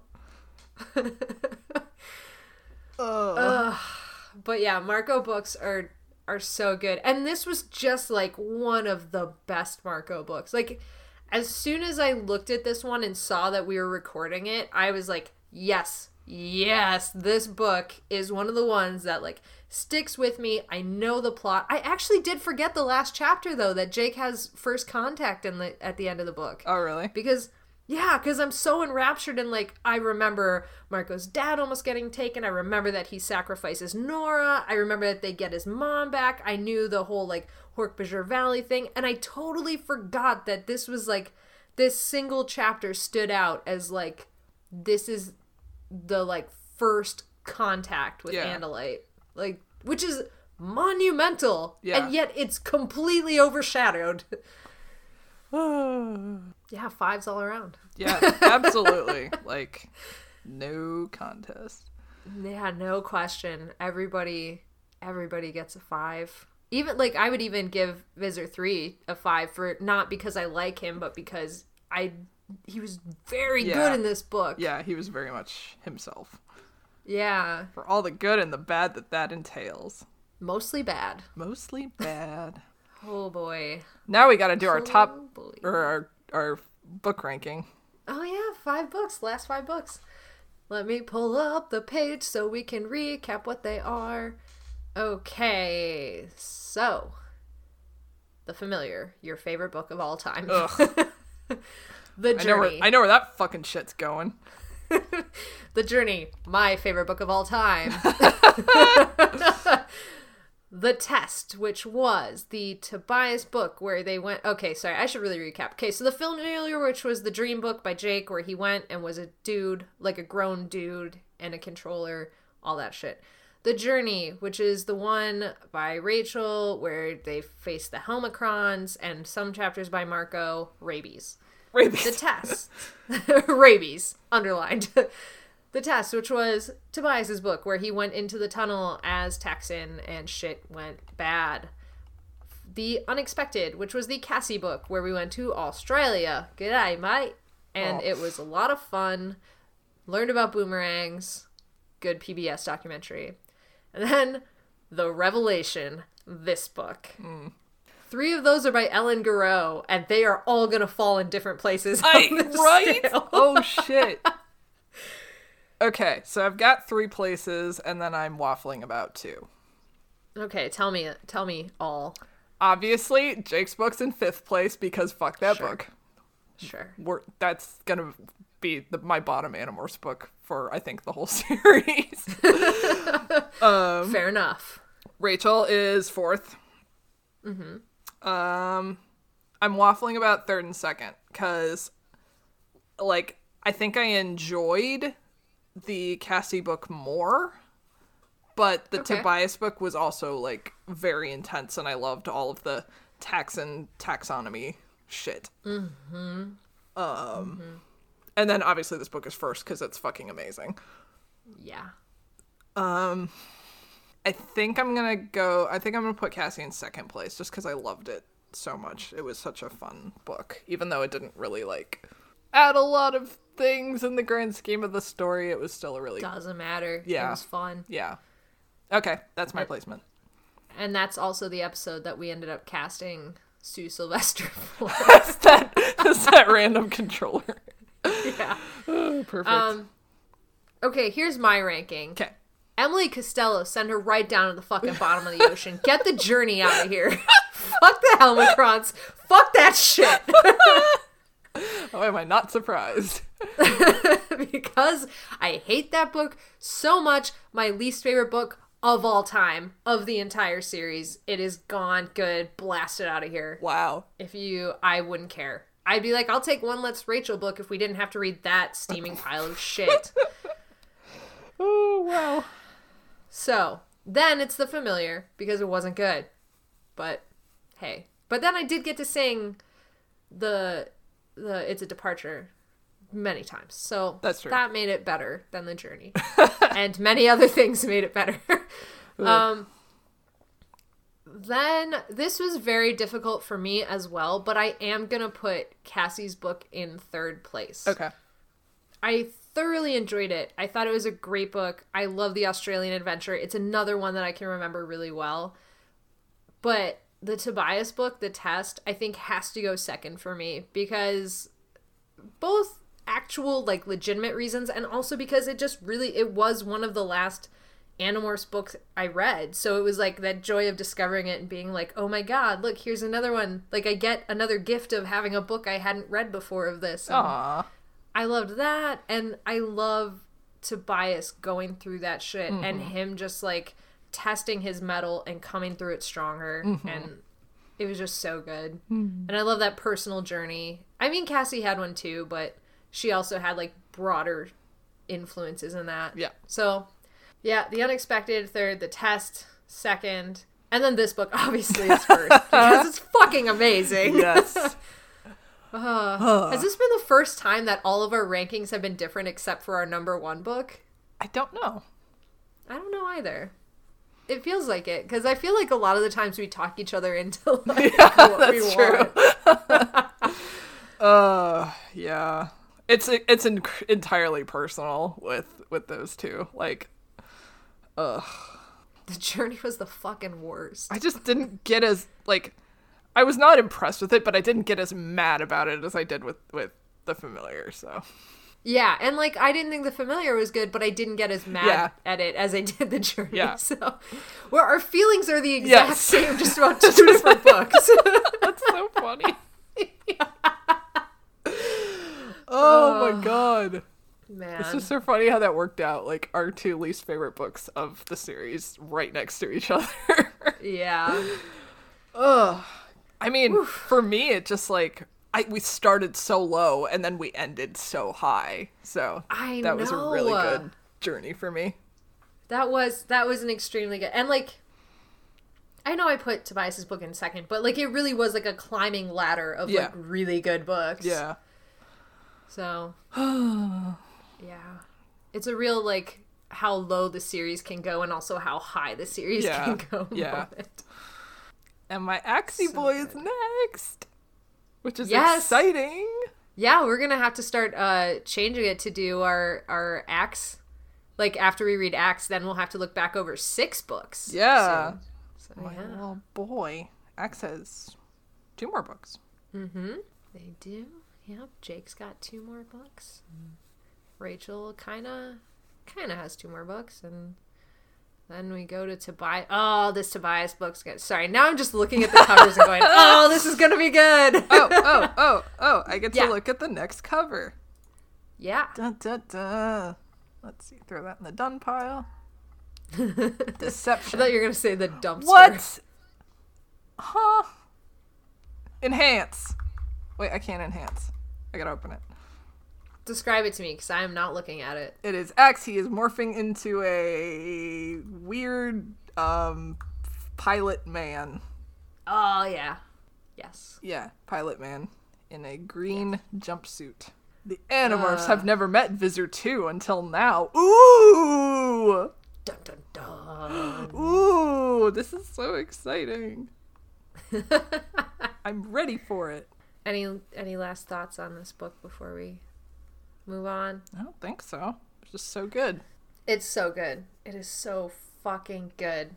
And if you guys, listeners, want to talk to me about how fucking good this book is, you can do that. Please. You can email me at anonymousanimorphs@gmail.com. You can go onto our Facebook group at Animorphs Anonymous. You can go into our super secret, super awesome Facebook group, which is the Andalite Bandalites, which is facebook.com/group/Animorphs Anonymous. You can check us out on Instagram, where I post all of my shitty images. Usually, this week I've been slacking, but soon, at Animorphs Anonymous. Or you can go on Twitter. We will not respond to you, but you can tweet at us at Animorphs Anon.